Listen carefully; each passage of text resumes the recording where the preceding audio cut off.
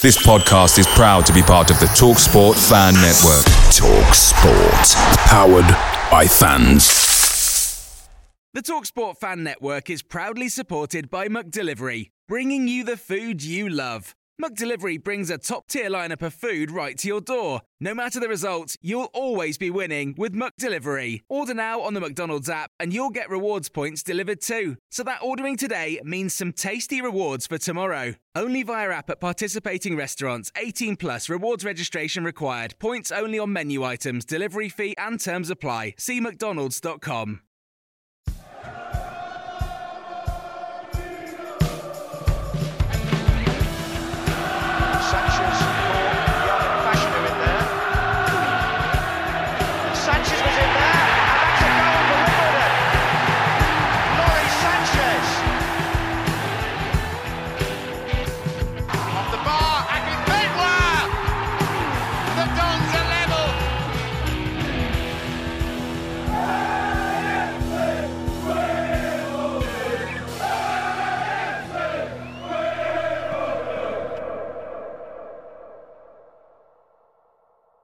To episode 7 of the One Had a Dream podcast. We did have a week off last week. We are now back and back with a bang, hopefully. We'll be discussing the Plymouth Arsenal games and we will have a little talk about Shrewsbury the weekend. And we'll be discussing all things AFC Wimbledon and what we believe we should be discussing. But today's guests are Danny Baker and Jamie Slevin. Welcome to the podcast, boys. Thanks for coming on. Thanks for having us, Lee. How was the beach last week, Lee? All right? Just, a bit horizontal for the week? Yeah. The missus, missus had a baby. So, yeah. Oh, mate, fantastic. Little Theo Taylor, Jean Finch was born 4 hours ago this time last week. So, yeah, it was. Any Wimbledon link? Was it like as Taylor a bit of a cheeky link? Lyle Taylor, yes, after Lyle Taylor. I was a bit gutted you didn't put Grzinski in it from Deputy Grzinski, but I'll let you off with Lyle Taylor, I suppose. See, I was thinking about a K because my other two boys, Jack Kimball, and then I've got Ethan Kedwell. Kimball's my favourite all-time Wimbledon player. And then you've got Kedwell who scored the winning goal in the playoff final. You didn't think Kjetil Valor, something like that, maybe? No, someone said about Callum Kennedy. Oh, okay. But yeah, it's not. I'm not having that because then people think it's named after the geezer from what's it called? That Australian soap, Cole Kennedy. He's a bit of a legend to be fair. But yeah, so Taylor got in there. Lyle Taylor, I love Lyle Taylor. But yeah, sorry, Jay, you ain't even said hello yet. So no, I guess the congratulations are in order. Thanks. Is that number 3? It's the third and final one. Hat trick. It's completed that. To be fair, it's the 3 I know about. I'm just glad Jeremy Carr ain't on anymore because I reckon I would have been dragged up there a few times. The Magalus of the day, I'm sure there's an Akuku Finch somewhere if you look hard enough. I was a bit of a playboy back in my day. Well, I've had to retire now. She's retired me, so. Oh, rightly so. It's the third one. Well, Danny, you got one on the way as well, haven't you? I've mate, January. Yeah, looking forward to it. Fair weather at the moment is probably the top pick. Fair weather and Trond Anderson Baker. I think that's got a bit of a ring to it. I like that, Trond Anderson Baker. Jay, you got any kids or anything on the way, or none that I know about, I'm afraid. Yeah, again, there's Jeremy Cole's been cancelled, so you should be right. Got a live DNA test later in the episode. Yeah, we could do that. There's a few Wimbledon fans. I'm sure we could get on and we could go like Jeremy Carr. Fantastic feature. Do you know what I mean? So, right, let's move on from my news and we'll discuss the Plymouth game first. Boys, I couldn't go. I was going to go. I was going to take my little one or middle one now for his first game, but obviously couldn't go. I watched it, the highlights and stuff. And what did you boys think? Go on, Jay. I thought it was interesting because we started well, I thought, and I was reminded, having not been to football for a week, of the fact that, we're quite good.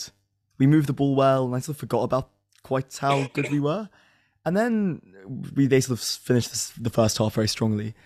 And then, usually when you're a goal down at Wimbledon, especially at the new ground, it's quite exciting. You're attacking the south stand, the fans get up for it, we create stuff. But we all just went flat all at the same time. The fans went flat, the players went flat.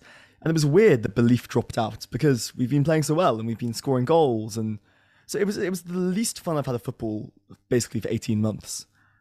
Just because I was sitting there going, they're not, I mean, they are better than us probably, and they're playing well. But I was expecting something to happen chronically. And we'll talk about this in the context of Arsenal. But I was expecting something to happen, and everyone was sort of waiting for something to happen, and it never quite happened. I felt we just got a bit out experienced. I think one of the things that we've got and we've been harping on about is how young and vibrant and great we are. And you can have that, and it is an asset. But when you've got some guys who know what they're doing at a level, and I thought Plymouth defended beautifully well. They had no interest after the one goal. They were not interested to come forward. They just sat back and they relatively comfortably. They had a couple of shots. I thought we were a bit unlucky to lose it, but I don't know if we did enough. I don't know what you thought, Jay. I don't think we did enough to win it. So it's just one of the tricky ones. I mean, Asao in the second half, 1-on-1. Presley again in the first half, but I thought a draw would have been fair. But I think Plymouth, I think there'll be a 8 to 12 team. I think I'm not sure they're playoffs, but solid at the back, okay going forward, but a team of experience. Unfortunately, we showed a bit of inexperience that day, I think. Yeah, they just figured us out, didn't they? And I think at this... Yeah, that's a great word. They figure us out. And at this stage, I think we probably are figurable, outable, if you know what I mean. Like, we're young, we sort of move the ball, but we're not used to managing games, going a goal down, as well as good as we've been coming back. We're just not used to, okay, well, here's now effectively a 4-5-1. They're not going to move. They're wasting time. We just sort of didn't quite have an answer to that. And I think we could have played a lot longer without scoring.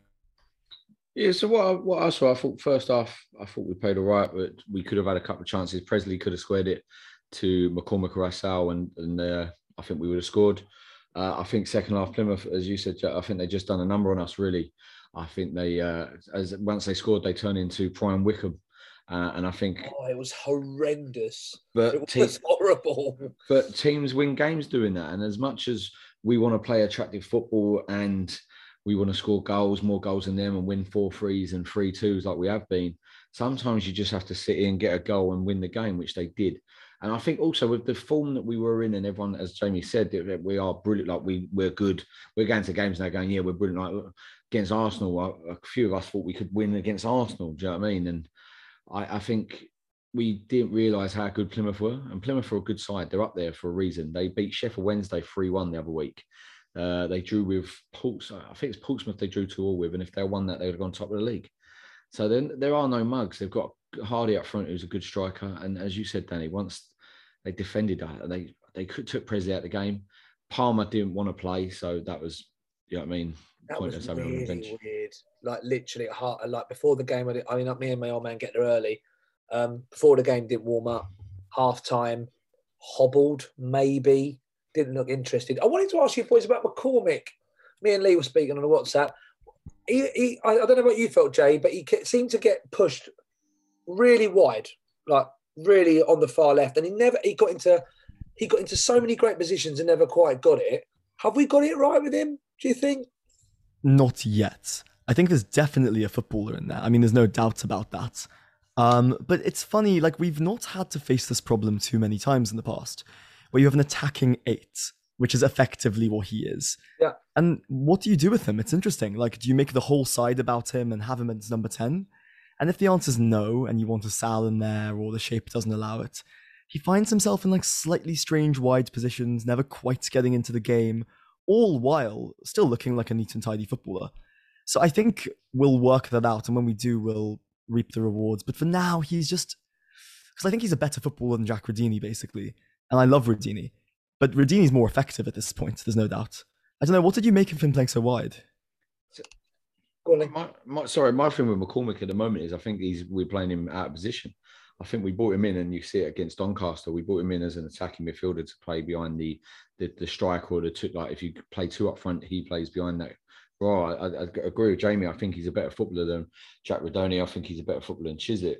I just think if we're putting him out wide, we're just losing him, and there's no point. Like where Assal can play out wide, he can play through the middle, he can play anywhere across the free, anywhere in on the wings. Where McCormick ain't a winger. I don't think he played there for Bristol Rovers. I don't think he played there for Chelsea. I just think we're losing that kind of play, and I'm struggling with him at the moment. I don't know if it's him, but again, I think it's Robbo playing him in a position that it ain't his favoured position. Yeah, and it's subtle though too, because when we went to Doncaster on the first day, we had the three. We had Radini, Asal, and McCormick, and they were kind of floating, so it didn't really matter that one of them was technically speaking on the left and technically speaking on the right. And if we're going to keep on swapping them round and having lots of the ball, that's one thing. But if he's like stuck to the left-hand side and that's his position, and his man is the right back, that doesn't work anymore. It's just quite a romantic idea. Like we can play these three floaters, swapping in between the lines. And if we can do that, that's fine. But if we're thinking about having him as a left winger, I think it's a total waste of a footballer. I mean, I never see Radoni on the left. I could be wrong. And if I am wrong, please tell me. I always see Radoni more on the right. And you normally see McCormick on the left. And I think that, in many ways, the prominence of Asal being the pain in the arse that he is, and he pops up everywhere, doesn't he, Asal?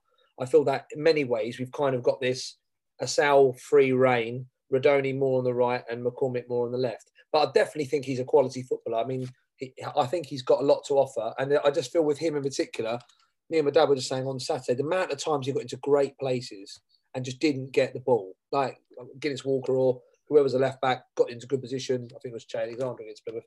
And he got into position, he was like, screaming for it. He hasn't quite got on the ball enough. And he obviously set up Ollie Palmer's header against Gillingham, which was a good cross. So he's obviously a decent player. And I think they're the three that work. I don't quite think we've got it right with him.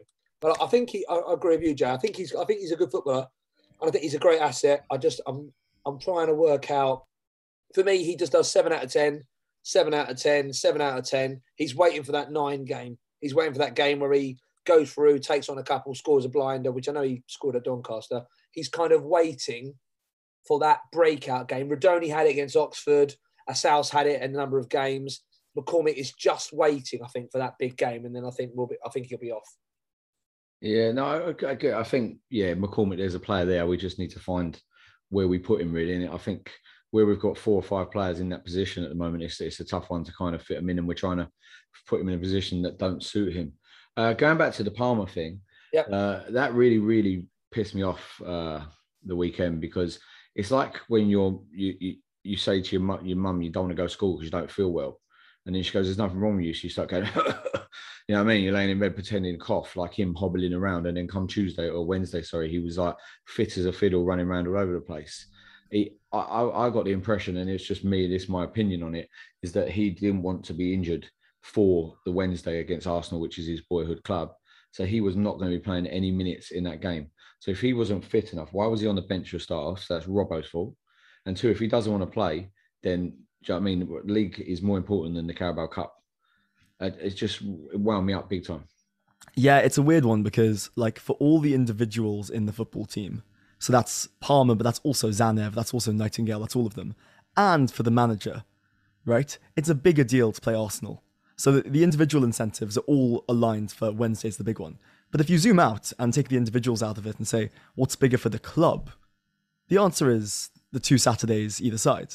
Yeah. But it's weird because a club is just made up of people. All the people are kind of thinking Arsenal's bigger.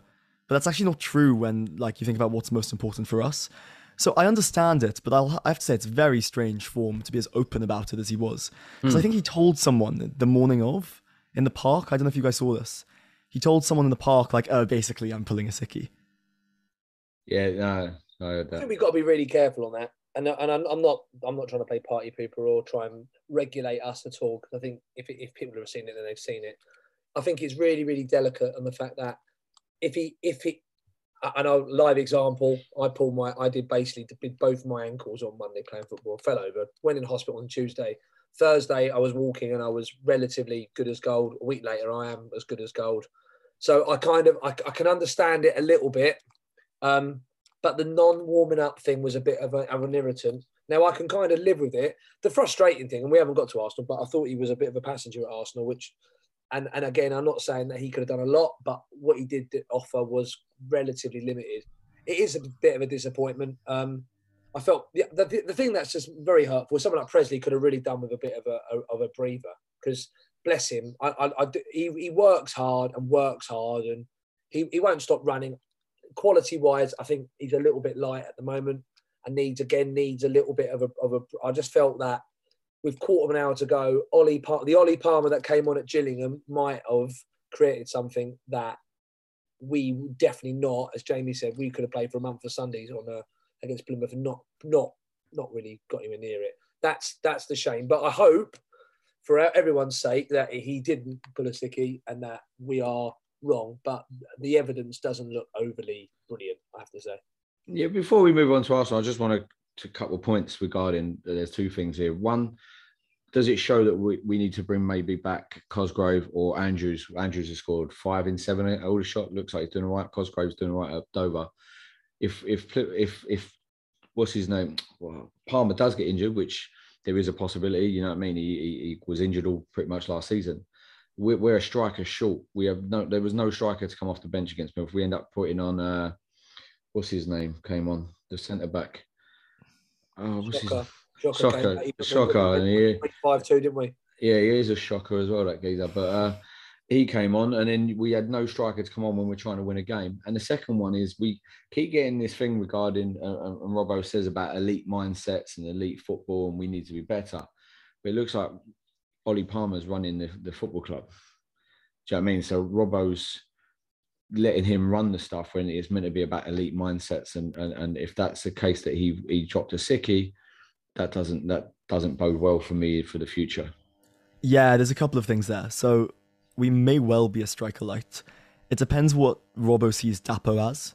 If Dapo is a striker, then we're probably just about okay.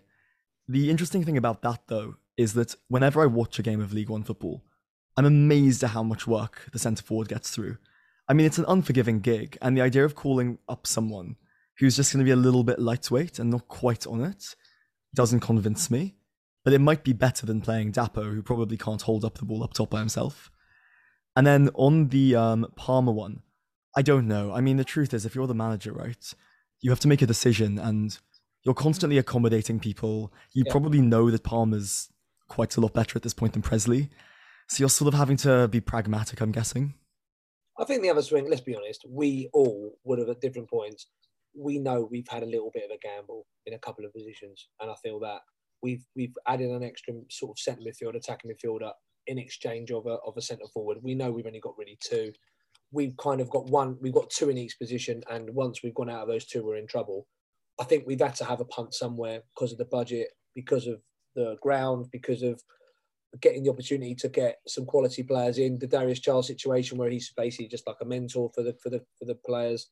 We have taken a punt on a gamble. The one good thing is I think we've still got 2 loans we can use, and I'll be amazed if in January, if we're struggling, we don't look at it. But with Christmas, with December, we do seem light up front, and like Jamie said, if Dapo, which I think he's better coming in from the wide and coming in, or playing off as a 10 and then going forward.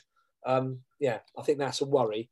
And Presley runs his heart out, but Palmer's now hopefully going to stick, because on his day he's a nightmare. I think Palmer's a proper brute, and that was the thing that was really disappointing. Is that, and again, I know Lee, you're going to go to Arsenal shortly, but that was a disappointing. I thought he would be this battering ram. Had the breather. It's the big game. He was going to go around and ruffle a few feathers, get a yellow card, lead with the elbow, and he just didn't do that at all, really. And I'm not saying it's all his fault, but there was a few moments where he could have stamped some authority, and he didn't, which is a shame for all of us, I think. Sorry, go on, Joe. Yeah, I'd say I love that. I love that way of putting it. We've taken a gamble. And specifically, the gamble we've taken is we're one short up front, but we've probably got one more than we need at 10. Totally. Now, I think the reason why that's fine, basically, is because it means that we don't need our strikers to score 20 goals. That's exactly the reason why he's done it. Is he wants to spread the goals everywhere. It worked so far. And you're right, Jay. That's the whole reason why he's probably kept a Chislett, brought Hartigan back and kept another midfielder, is because he is hoping that the way that we play, we almost play the forward as a bounce man, the ball goes back and then we're all playing. You're bang right, mate. Yeah, so what do you guys reckon? I think, say Palmer gets injured, I think the reasoning is we can probably get a lone striker in, say, that's good enough at doing the bouncing and good enough for being a lump that basically it's replaceable as a role. Not to say I don't love what Ollie's been doing up until about a week ago, but it's basically replaceable because we've got the quality behind. Yeah. Well, I mean, ultimately, our main goal threat isn't Presley or Palmer. Our main goal threat is behind that.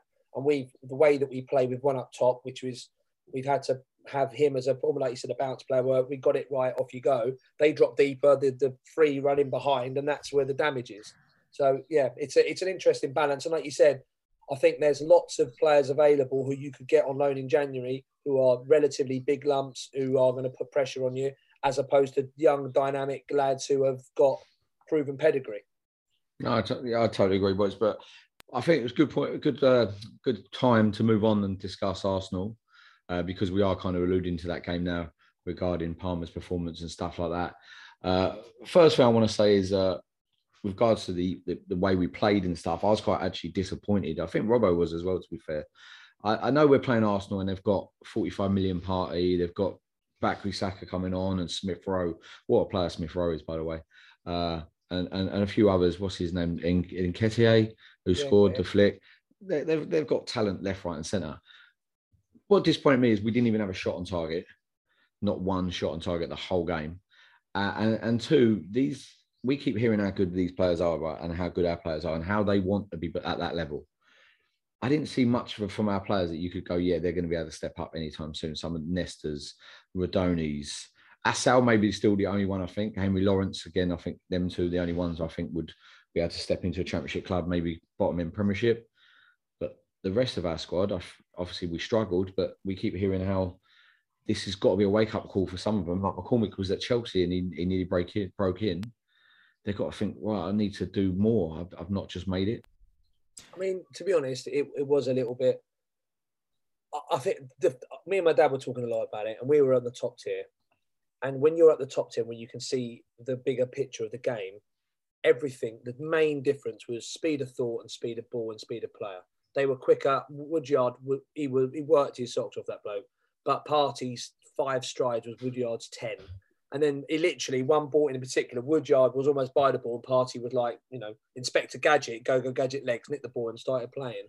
It was just, even me and my dad, we were counting actually, Nightingale passing it to Hennigan or Hennigan to Nightingale. And then their centre-backs, just the speed and where they receive it. And even if you just pass it to someone's back foot, by the time you move it to the front foot, that's another second gone, and they've gained 4 yards. And every single pass they made was perfect. And it was just the thing for me, the good thing I thought is I genuinely believe that our better players on the day were our academy boys. I thought Nightingale was decent. I thought Radoni ran his socks off. I know quality and effort are two very different things. I thought Assal worked his socks off. I really rate Lawrence. I thought he looked superb yesterday. And again, it was just football matches, as we all know, being Wimbledon fans, we're used to being the underdog. It's all about moments. And there were key moments, key split-second decisions. The Guinness-Walker penalty, which was silly. The penalty at the other end, which I don't know what you guys saw, with the handball. Yeah, we should. Looked like a handball. It was, again, maybe I'm clutching at straws. I thought the second was possibly a free kick on Woodyard. Again, might be a bit biased. But there are just little moments where you have an opportunity and you've got to take them in those games. And if you don't, you get punished. And unfortunately, in those big moments, we were just left wanting. And you can't knock the effort. We just weren't good enough. And I think 3-0, to be honest, from a Wimbledon point of view, I think that was fair. And I think Arsenal would be happy with that. I think everyone left the stadium. It would have been great to be 3-1, wouldn't it, to score a goal? But I felt, you know what, they've worked hard. We've kept them to 70 minutes, 1-0 with a silly penalty. I can't walk away from the game feeling gutted about the game, to be honest. Yeah, it's so interesting you said it was just the speed of everything. Because I remember going to Wembley a few years ago to watch us play Spurs. Yeah. And just being amazed at how big, they played Sissoko, Dembele and Wanyama. And we had like whoever it was in there. They make the pitch look massive, don't they? When you're defending, and then when you're attacking, it's tiny. It's incredible. Yeah, and just in terms of the physicality and the speed of thought and speed of movement, it was just like playing a video game on like legendary modes. Yeah. And it meant that it was really tough to get out. I was also disappointed, by the way, that we didn't have a couple of set plays at 0-0, get the crowd up, put the keeper under some pressure. Those are the disappointing things. The tackle was really silly. I know why he's done it. He's gone... Oh, of course, we all know why he's done it, but it's just a bit like, oh, no.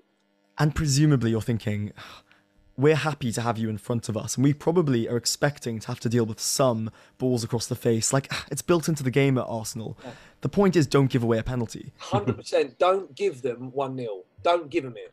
Don't. If they pull it back and it goes in the bottom corner, and well done them. Of course. Well done them. Yeah, like they're a good side.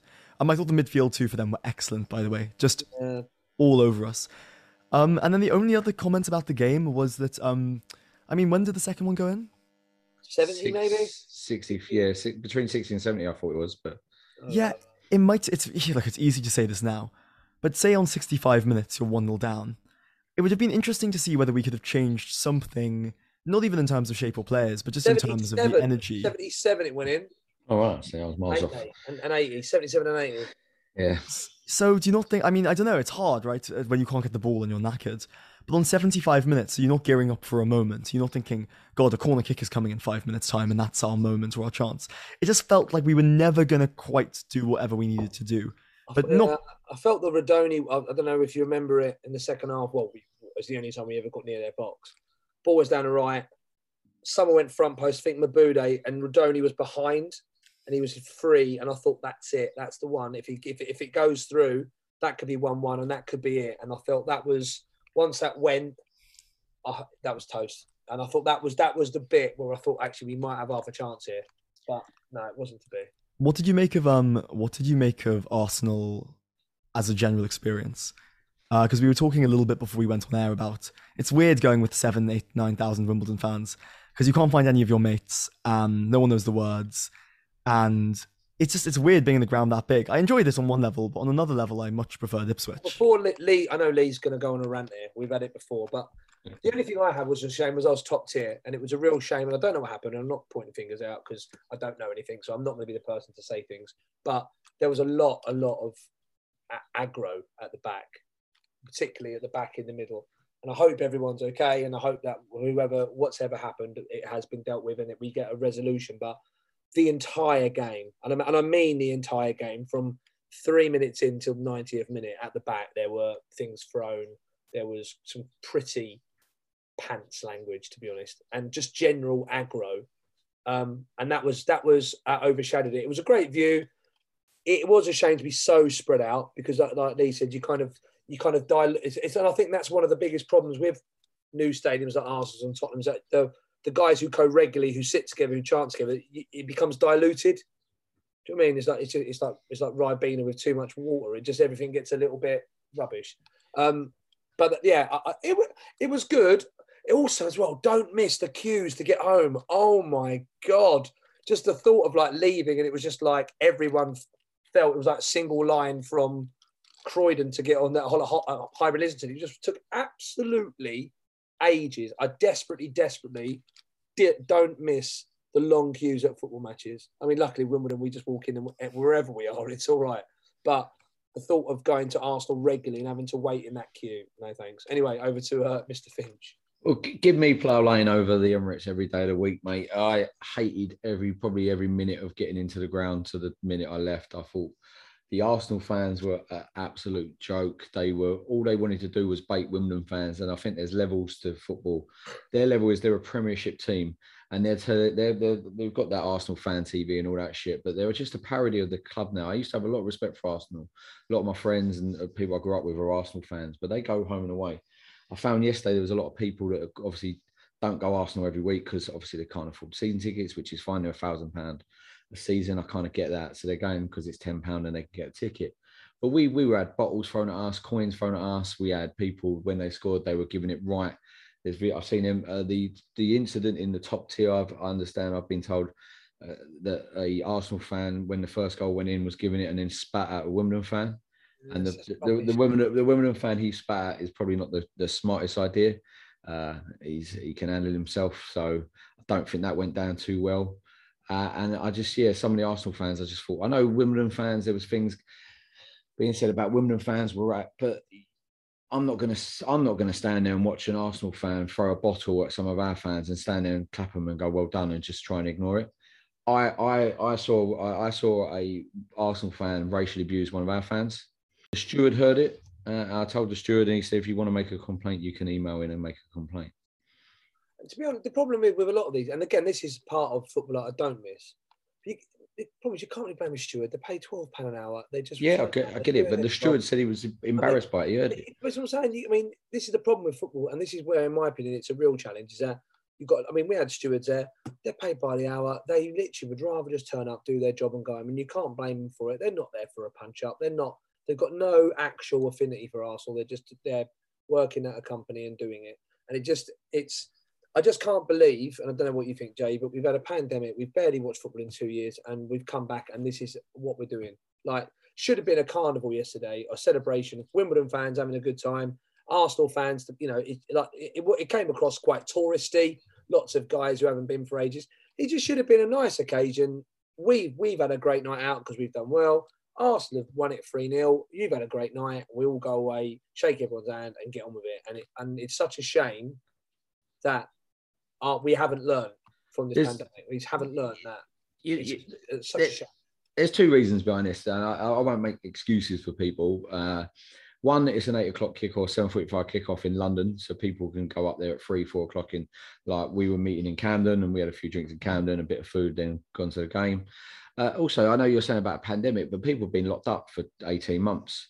People have been told what they can do, what they can't do nowadays, and I think people just are fed up with being told they have to have a vaccine, they don't have a vaccine, and all that kind of politics that goes on with the pandemic now, that people are going out now and they're just frustrated with life, Dan. And again, it ain't an excuse. I get it. Like, normal people don't do that. But do you know what I mean? I had a few drinks yesterday. Probably some of my actions weren't the greatest. I obviously know where I can cross the line or not.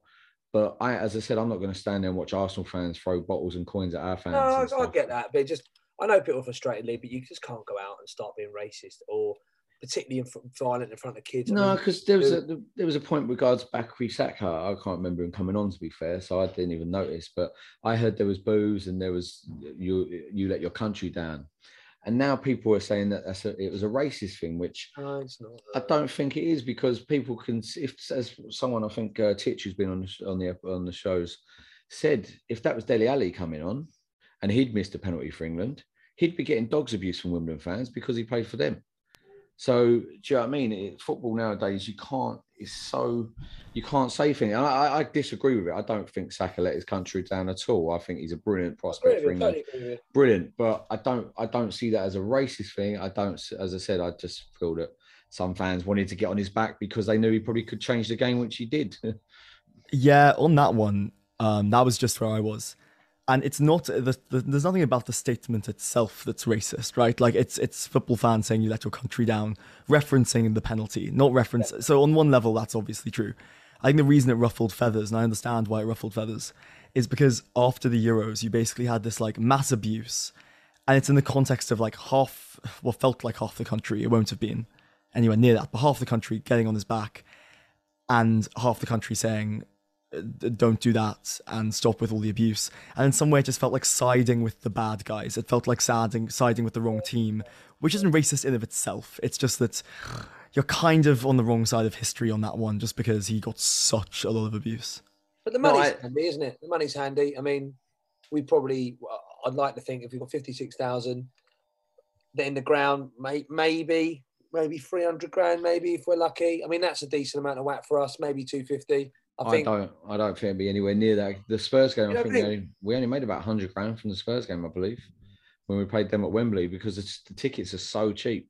The tickets were so cheap, £10 and £5. So it's not going to be a hell of a lot of money as well. I think you take out of the things regarding. Another point I wanted to say to you boys as well was it was the first time the referee wasn't from England. It was an Australian referee that came over from Australia, wasn't he? Have you seen the footage of him doing the commentary in Australia? You've seen it, Jay, haven't you?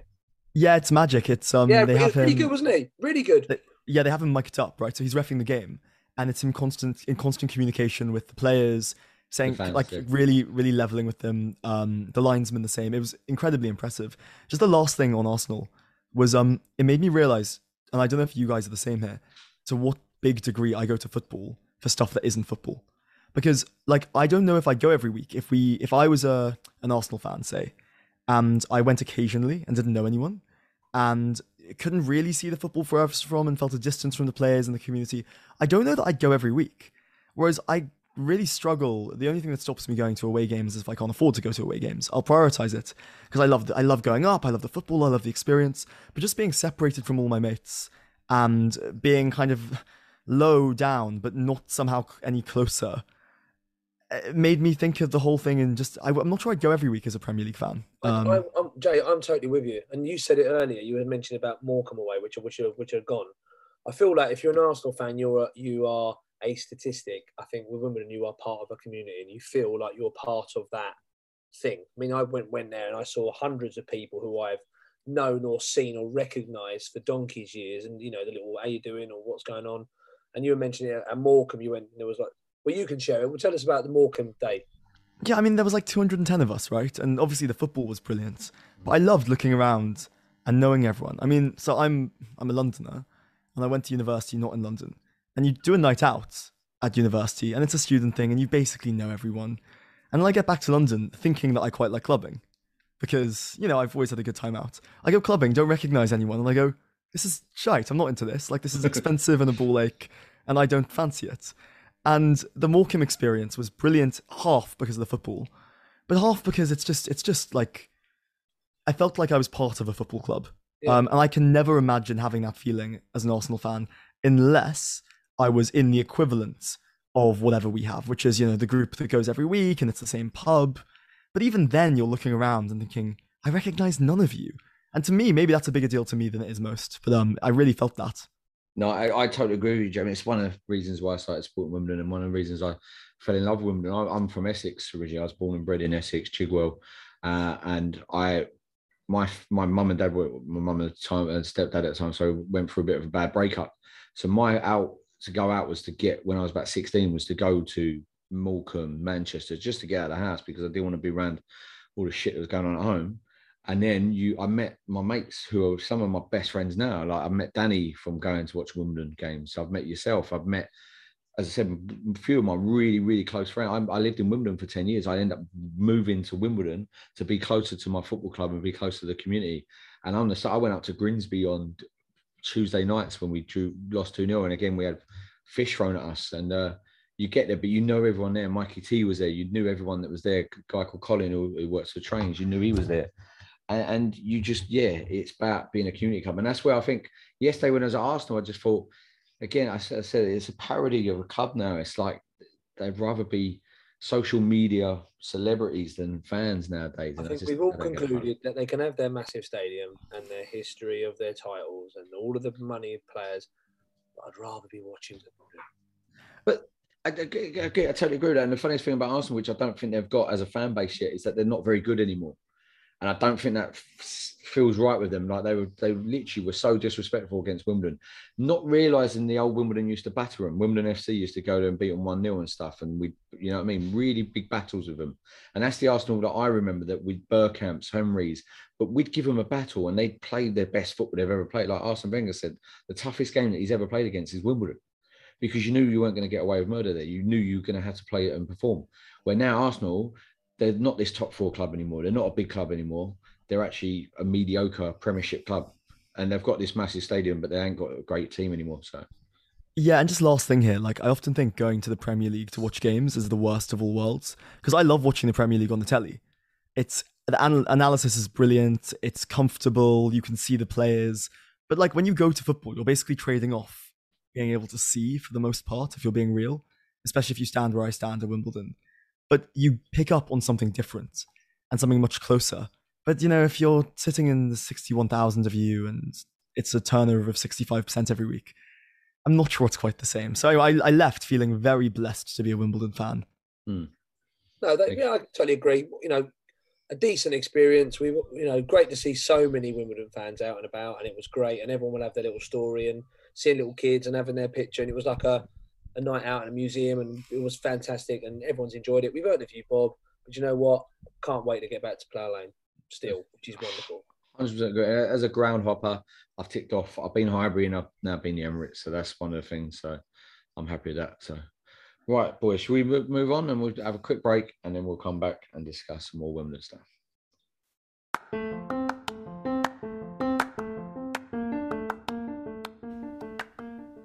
The Wombles Had a Dream podcast.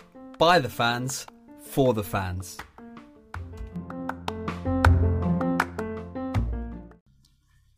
Right, we're back, and Danny has a honest question because we didn't get any this week. Even though I put it out there, I think everyone was too excited about the Arsenal game, so we didn't get any. And also, as this usually comes out on a Thursday, it's coming out on a Friday this week because of my missus giving birth and then us having Arsenal. So, Danny, what was your honest question that you wanted to put to me? Firstly, if people want to send any not honest questions, then we're more than open to answer it. My question to you chaps is as follows.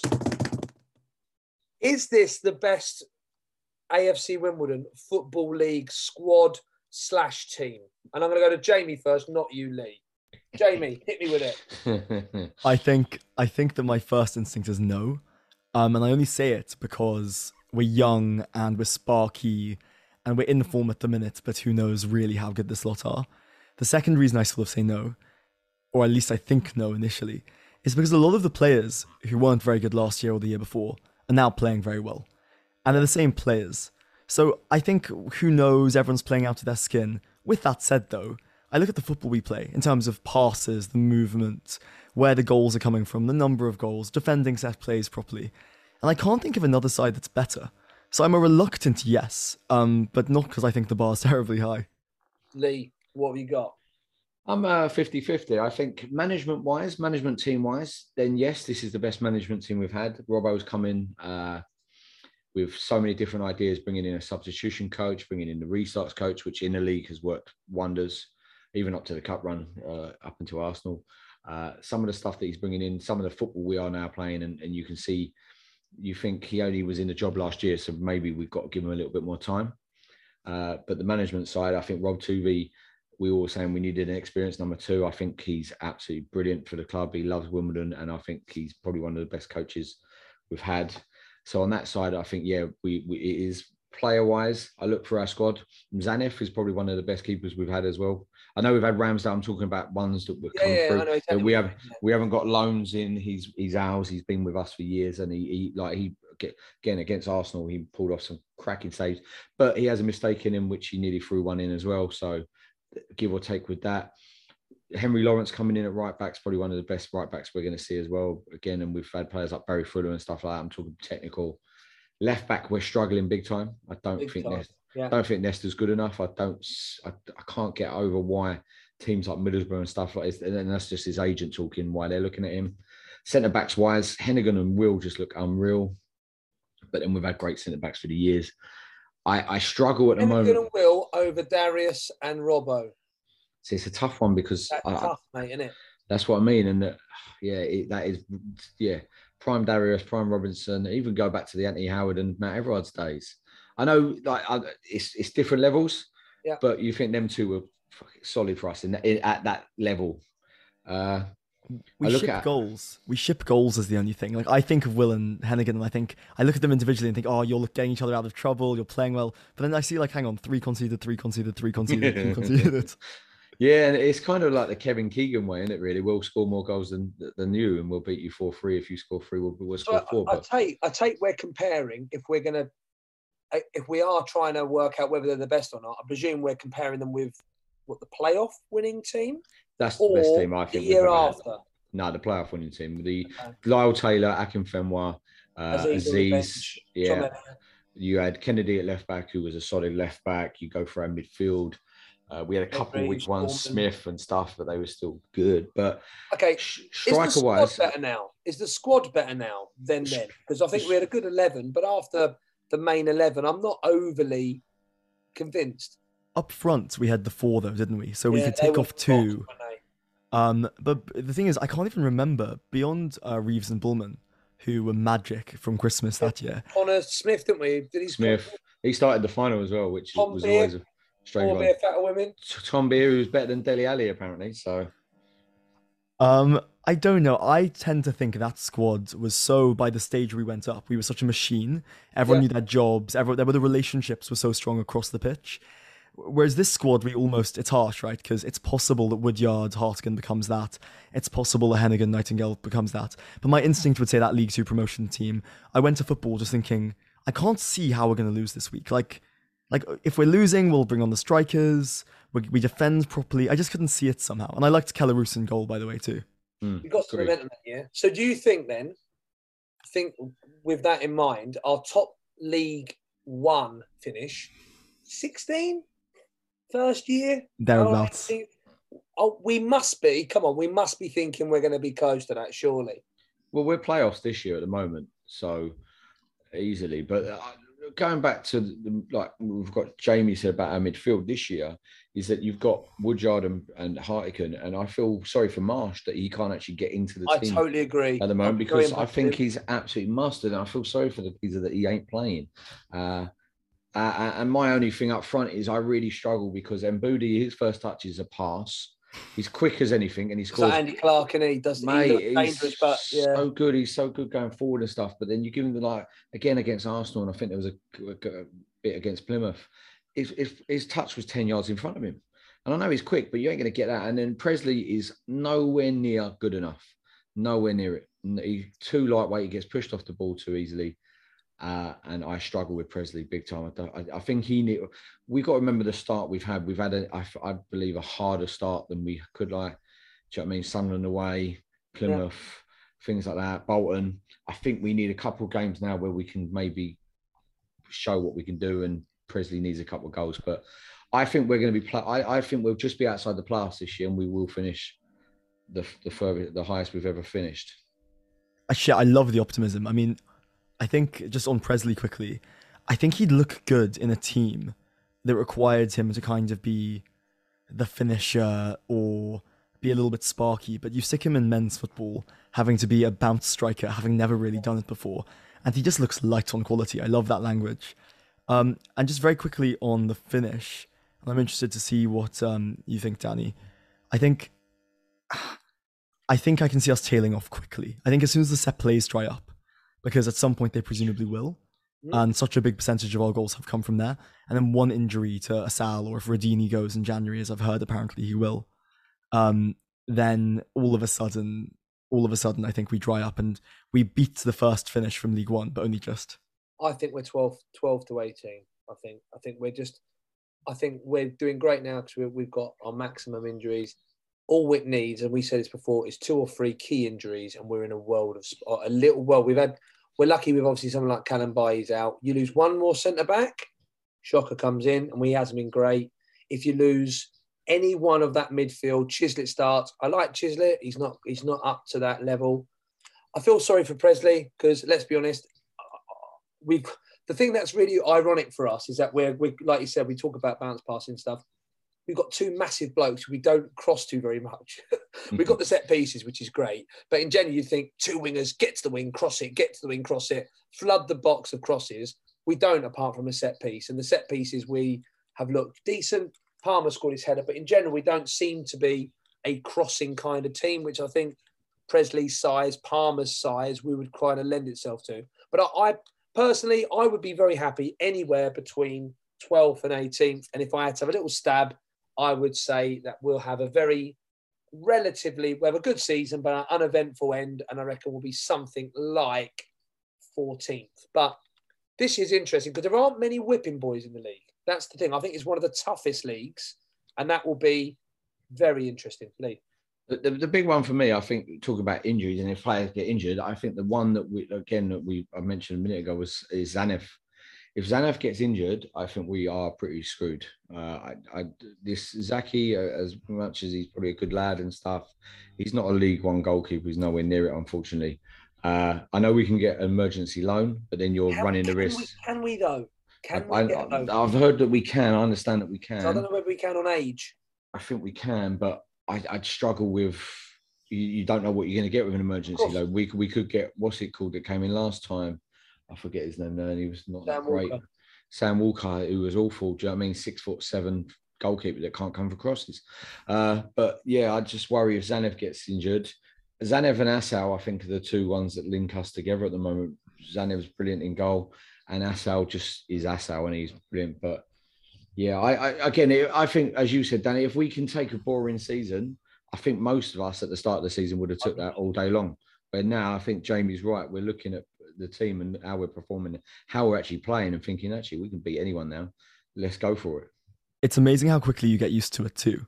Like, like we just turn up and like, oh yeah, of course this is patterns of play. Of course we're dominating the ball against a good side. Of course we're creating shots. Like, what have you been watching for the last 5 years? And it's like, 5-3-2 at Kings Meadow. That's what we've been watching. So, in answer to my honest question, is this the best Wimbledon team/squad? Lee, in a word. 50-50. Great. That's 2 words. Jamie. No. And the half a sentence follow-up is if they played the promotion team, they'd play all the football, but they'd lose the game. That's a full sentence. Oh. Both of you let yourself down. That is a good and everyone else. Sentence. But well done, there you go. That's a great sentence, though, to be fair, because we would play the better football, but we'd still lose the game. What do you reckon, though? What's your take? No. I still think the playoff team, just about on experience and everything else. And momentum, we were just... The moment we got that 4-4 draw, I think it was Accrington, we just went. And throughout that playoff, me and my dad were like, we're going to win this. We've got absolutely no doubt that everything was just aligned. The season after was good because we got rid of Akinfenwa and we got Polian and we looked good. I think we will just sneak a better year than that. The first year that we were up, I think we'll be 14th. But in answer to my own question, I don't quite think we're as good as that team, squad, possibly. I think next week then we go through the playoff winning squad and we go through this squad and we pick our 11 out of the 2 squads and see who gets in and out. I think we do that next week. Scenes. Right, we'll move on. And when we come back, we'll discuss Shrewsbury. If we lose, are we on a bit of a rut and are we struggling?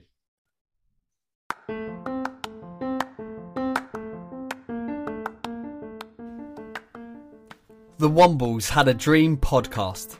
By the fans, for the fans.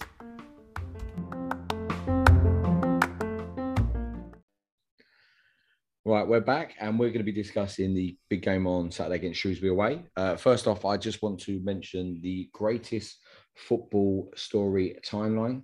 So the club, I think it's the club or it's someone at Wish, I think it's Wish, Matthew Cooper, are doing a crowdfund to raise £12,000.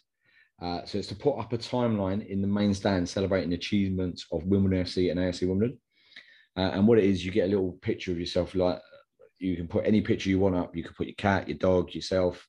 Do you know what I mean? You send it over. You pay £10, I think it is, or they're trying to get as much money as possible, but I think it's minimum £10. And then they're going to put that up in the main stand. I think it's a great idea. I think Andrew Harding on here did say something similar. I think this might have already been in the pipeline, but he said what a great idea that would be.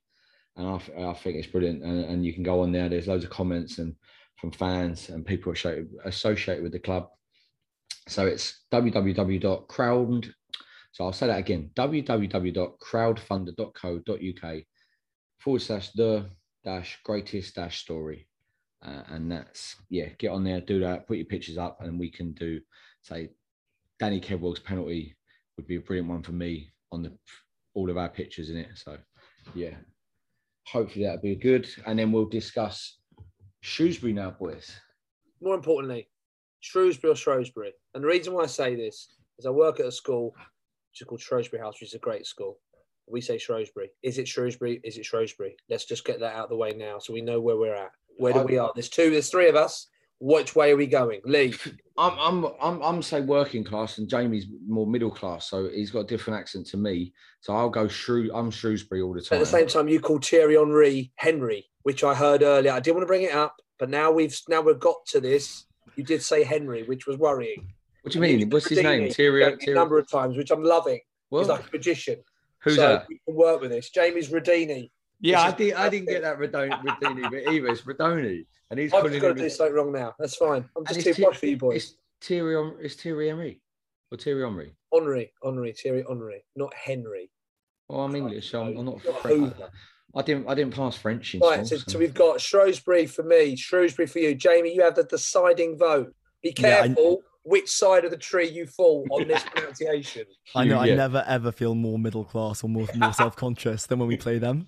I'm like, that's how I know I'm just embarrassingly middle class. See, I would say Shrewsbury, which I'm I know, which I'm not happy about. I'm not no, happy you've gone about. with Lee, haven't you? What you've done is you've had a really good opportunity here and you've gone the wrong way. Danny, wait, is he not happy about it because he's agreeing with me, or is just not?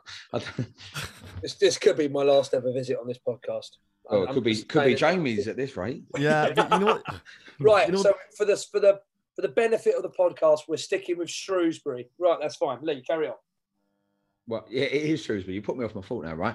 Right, big game on Saturday against Shrewsbury. Yeah, I think this is massive because if we lose on Saturday, that's 3 losses in a row. If we don't score on Saturday, that's 3 games without a goal. And then I'll come back to my thing that I've been getting stick for because we've been scoring goals for fun. Is where do the goals come from? Once the goals start drying up, we're going to start struggling. Shrewsbury, I think it's a must win for me to get back on a little bit of form again. Or am I being too harsh? You are being far too harsh, in my opinion, Lee. But I think it's a very, very interesting. We've been speaking about the quality of the squad. I think playing Shrewsbury away, who are not playing overly brilliant, will be a very good reflection as to where we're at as a squad. If we are over there and we don't get something out of the game and we don't look like we're playing well, then I think that will be interesting. I can't see it. I think we'll play quite nicely and I think we'll do well. I'm expecting us to win there. But at the same time, it will be a very good reflection on where we're at as a squad.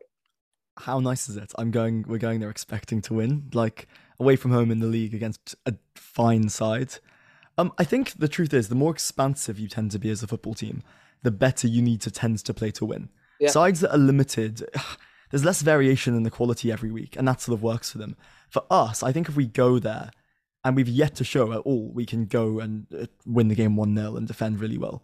So it requires us being on form and things coming together. And I think you are being too harsh, Lee. I think it's like all season we're going to do this, right? We're going to go and win 2 and 3, then we're going to lose 3 on the bounce. And if we don't have expectations of playoffs, that's just fine. I think if we go there and it doesn't quite click, and I think this was maybe the issue with Plymouth, it didn't quite click. And therefore, nothing happened. The one thing I'd say about us, and you've never been able to say this about us before, is we're now a side that's probably expansive enough that we require quality to grind out results. We don't have the defensive backbone and all the rest.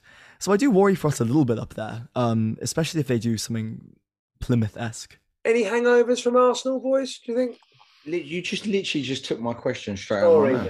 Sorry. I mean, that's the synergy that we've created, isn't it? But yeah, I know. I do. I was going to say, what would your starting 11 be? My thing about going back to regards to if it's a Plymouth are a decent side. They sit currently 4th in the league, lost 1 game. Shrewsbury have won 1 game against a very poor Gillingham team this year. Yeah, so Gillingham are probably going to be the only ones I can see getting battered most weeks. They've only won 1 game this season, and that was that. If we are going to be a mid-table team, or if we're going to stay in this division, we need to be looking at Shrewsbury and going, yeah, we're going to go there and get 3 points and beat these teams. But does Palmer start? Yeah, I think I hate myself for it, but I've seen enough from him that I like that if he's fit and he can do it, I'd rather start him and have Presley off the bench, because I think Presley off the bench basically is fine. But I just think, given that it's as big a game as you say, I don't fancy going up there and everything bounces off Presley and now we're a goal down and now what's going on. I'd rather just start with our best side.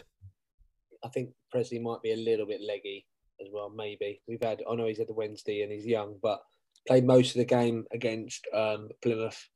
Played the last 20 minutes, half an hour, probably the last 40 minutes against Arsenal, where he literally just chased it. Just reminds me a lot of Richard Butler. Just looks knackered every single time he runs anywhere. Bless him. What a player. I think he was a good player. Presley will end up playing, I'm convinced, he'll just end up, he's at Brentford, he'll end up playing championship football. He just doesn't look like a footballer to me. Like when you see him, doesn't. No, he looks like a bloke who's, not because he's played this badly, but just aesthetically, he looks like a bloke who's won a competition to play football. He just reminds me, do you know when you're like a wrestler running into the ring? That's how he does. If you watch like Royal Rumble from the 80s and you just see these wrestlers running, I'm like, that's Presley. Let's not do wrestling. That's for another podcast. Oh, sorry. But yeah, I get what you. To be fair, has he done well? I know he scored goals for Brentford B, but has he lived off his dad's name for? And that's why you do get that. He has scored in Brentford B, but I don't know what level they're playing at against what kind of teams. I don't really pay much attention to Brentford B, to be honest. So other than they had Mikael Forss, who's one of the best strikers I've ever seen as well, play for Wimbledon. I think you'll get 10 though. I think you'll get 10 for us, and I think you'll get one on Saturday. There you go. There's a massive call there. That's a massive call. What do you want? What do you want on that 10? What do you mean? What do I want on that 10? I'll buy you food at the ground. Please don't tell me we've started the books of the Finch Baker Curry betting. I'm more than happy to do this. I'll buy you any food you want at the ground for Presley's not getting 10 this season. This is Is that league goals? Just I'm just saying goals. And he's got goals. Yeah, he's already got 8. Well, yeah. I think he's got at least 3 or 4 though. Yeah, he got one. He got a penalty in the league, didn't he? Got a penalty in the league. Scored a goal against who was the team? Portsmouth. I reckon he might have 3. You know. Well, Speaking of scoring 3, by the way, Shrewsbury have only scored 4 all year. Yeah, and we've scored 15. So when having read that, I think, okay, probably we need to just go there and decide we're better than you. A bit like we did at Morecambe. We're better than you, and we're going to play you off the park. Reading that. Yeah, I'm looking at Shrewsbury and thinking we got to be going up there and thinking this is a game for me that we have to win. I'd not drop Hartigan. I'd give Hartigan a rest. He's played literally, I think, every minute, hasn't he? I think from other than one game. I'd bring Marsh in with Woodyard, fresh legs. I think we're going to need to after Wednesday. Wednesday was we were running about all over the place, and that's what teams like Arsenal do. I think one of them. Do you know what I mean? So I'd bring Marsh in. Maybe that's why he didn't come off the bench at all, because we're trying to save him. Palmer, he does start for me. I could agree with Jamie as much as he annoyed me. I do love him. I think he's a great lad, and if he is fully fit, then I think you need to start him. I really need to see us playing 2 up front. I don't know how we do it though, because you kind of then lose Asal, you lose McCormick and things like that. And I think if you play 2 up front, I don't know how you play McCormick, Radoni, and Asal as a 3 behind. Well, I don't know, because ultimately, if you're playing 2 up front, by and large, you're either going to play one holder, which is Woodyard, and then you bring everyone forward to bring it in, or you lose a part of our dynamic. But we can't play 2. I don't know, and I haven't seen Mabude played up front a little bit with Plymouth with Asal, and that just didn't work. I think, sorry, Jamie, I think Mboudi's best off the bench because of his pace.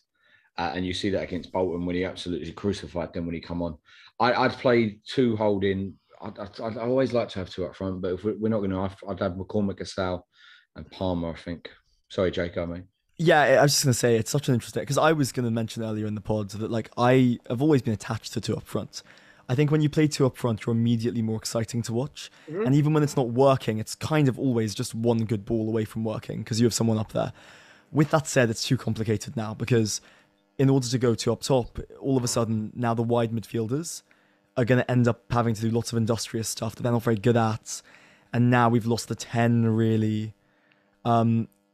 I like the idea off the bench of going Mabude in behind, like stretching, making the pitch nice and big. But I think by gambling on the extra 10, we've just committed to 1 up top all year, basically. See, because my thing about 1 up top is if that 1 up top isn't having a great game, he can easily be taken out of the game. Like I think against Plymouth we saw, against Arsenal we saw. You take out our 1 striker, and we were kind of struggling then in the final third. But yeah, I don't know. So anyway, we'll go with, because Dan's totally bottled that bet, we'll go predictions. I haven't bottled a bet. I've not bottled it at all. I'm just trying to think of a way of me putting you saying something daft and then me backing up. We should open a book. Let's open the book up. You want me to say, because most people know me and know that I will say something daft, that you're going to guarantee get free food out of it. Well, I'll tell you what, listen. I'll tell you, this is the deal. This is the deal. I will take the Presley bet. Anyone listening to the podcast, on the Twitter, you need to write down how you say Shrewsbury, okay? And I'm saying now, Lee, you need to do one of them survey things. How do you say it, Shrewsbury or Shrewsbury? Let the fans decide. Let the fans decide. But they're going to be writing it, and you can only write it one way. Do Shrewsbury or Shrewsbury, Danny's way or Lee's way, and they can vote. I'm telling you now. I need to take the bet once I've seen how many goals Presley's already got, because I think you're trying to proper stitch me up. I'll find out for you. No, that's fine. I'll find out for you now. What do people up there say? I've said up there intentionally. Shrewsbury. Well, then probably it's Shrewsbury. Locals say Shrewsbury. Oh, do they now? No. But I had margaritas in a Shrewsbury pub, and they went, "Welcome to the most famous Shrewsbury pub in Shrewsbury." Funny that we went to a place which looked like the pub from Shameless, the jockey, around the corner in Shrewsbury, and they were like, "Welcome to Shrewsbury. What would you like?" So it's all kicking off. Well, we must have been there. Must have been, depends on what side of the river you're on in Shrewsbury. But anyway, let's go predictions while Danny's trying to find out how many goals he got. And I will check this, Danny, because don't tell me he's already got No, it's fine. one. You can fact check me. I appreciate it. You tell me, he's only got 1 goal this season, and then really he's got 6. Right. Well, predictions. 10 regardless. It doesn't matter, does it? He ain't getting 10. Predictions. Jamie, what's your prediction Saturday? The last time I was on, it was the week before we beat Accrington 5-1. And I said 1-0 Accrington Stanley. Classic. So I remember that as well. Yeah. I remember that. So I'll keep as pessimistic and say 1-0 Shrewsbury, hoping for the same. So you just changed it as well now to Shrewsbury when you were saying Shrewsbury earlier. Yeah, it's tough. What can I say? I'm a sponge, but also we're talking. You're a turncoat. That's what you are, Jamie. We're talking to a man who works at a school of the same name. I think we've got an authority on the podcast here. He's a PE teacher. He's not like he teaches English. Well, not having that at all. Stephen, Aaron Presley has had 4 shots, 3 on target, 1 goal. Right, yeah, getting 10. Disappointed because I thought he might have scored 3. And he scored more than that. He scored 2 because he definitely scored Pompey, and he definitely scored a penalty against Bolton. I could have. That's too confident. I'm pretty sure you're right here. Right, you can have 2 goals. He's got 2 goals. What about 3? Could I have 3? No, you can have 2, and he ain't getting 10 goals. 2.5. By the way, if he gets 10 goals, sorry, go on, Joe. So just speaking of goals and how many, Burton Albion have the exact same record as us, right? This year, same wins, draws, and losses, same played. They've scored 6 times in their games. Wow. We've scored 15 times to get the same record. I mean, I'd rather watch us every week, but Absolutely. I know that because I keep getting stick because I always say, where are the goals coming from? And then every time we score 3 away from home, I get loads of messages going, where are the goals coming from, Finch?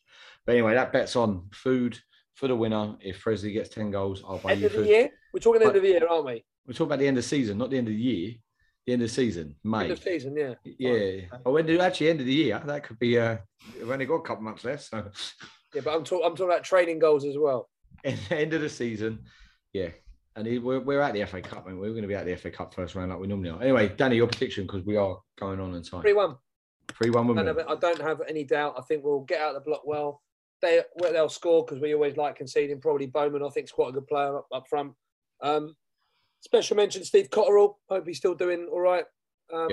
Big Wimbledon fan of Steve Cotterill in particular. So I hope we don't do him. And I like them, mainly because they're blue and yellow, but I like them as a club. I think they're quite cute. So hope we beat them and then they stay up, but I can't see it. I think they're probably struggling. So 3-1. Fair play to the shout to Cotterill. Shrewsbury, I couldn't give a shit about. Nothing club. I was saying about disrespectful Arsenal fans earlier, and there's now me saying that. But, Salop. Do you know this? Have you read this? They're called but, Salop. I don't really know what the Salop thing is, but there we are. When you go to Shrewsbury, you can find out. But or my prediction is 2-0.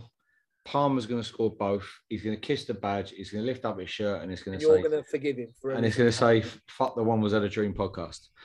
So, but yeah, no, 2-0 Palmer. Yeah, and then sorry Lee. That's the shirt that comes off for the second one. You know, the one under the under one. Yeah, I don't think so. Right, let's finish there, boys. And Jay, you're going Shrewsbury on Saturday, aren't you? So yeah, for better or for worse. Well done, Jay. Danny, you're not going up there, are you? No, because I'm going to Shrewsbury. Right. And I would be, but as many people have heard, I have a newborn at home, and the missus has her thumb fully on my head for the next 18 years. Right, now. But do you know what? There's in life that's important, and we're very, very blessed that you brought yet another budding footballer into the world. So thank you ever so much for that. Well, it's been a pleasure. Thanks very much for joining me tonight. Ciao, guys. Thanks for listening to this week's episode of the Wombles Had a Dream podcast. Follow us on Twitter at Wombles Dream and on Facebook at the Wombles Had a Dream. Get involved. By the fans, for the fans. Away days are great, but there's nothing quite like playing at home. The same goes for McDonald's. Maximise your home ground advantage with McDelivery. Order now on the McDonald's app. At participating restaurants, 18 plus, serving times, delivery fee and terms apply. See mcdonalds.com. This podcast is proud to be part of the TalkSport Fan Network. TalkSport. Powered by fans.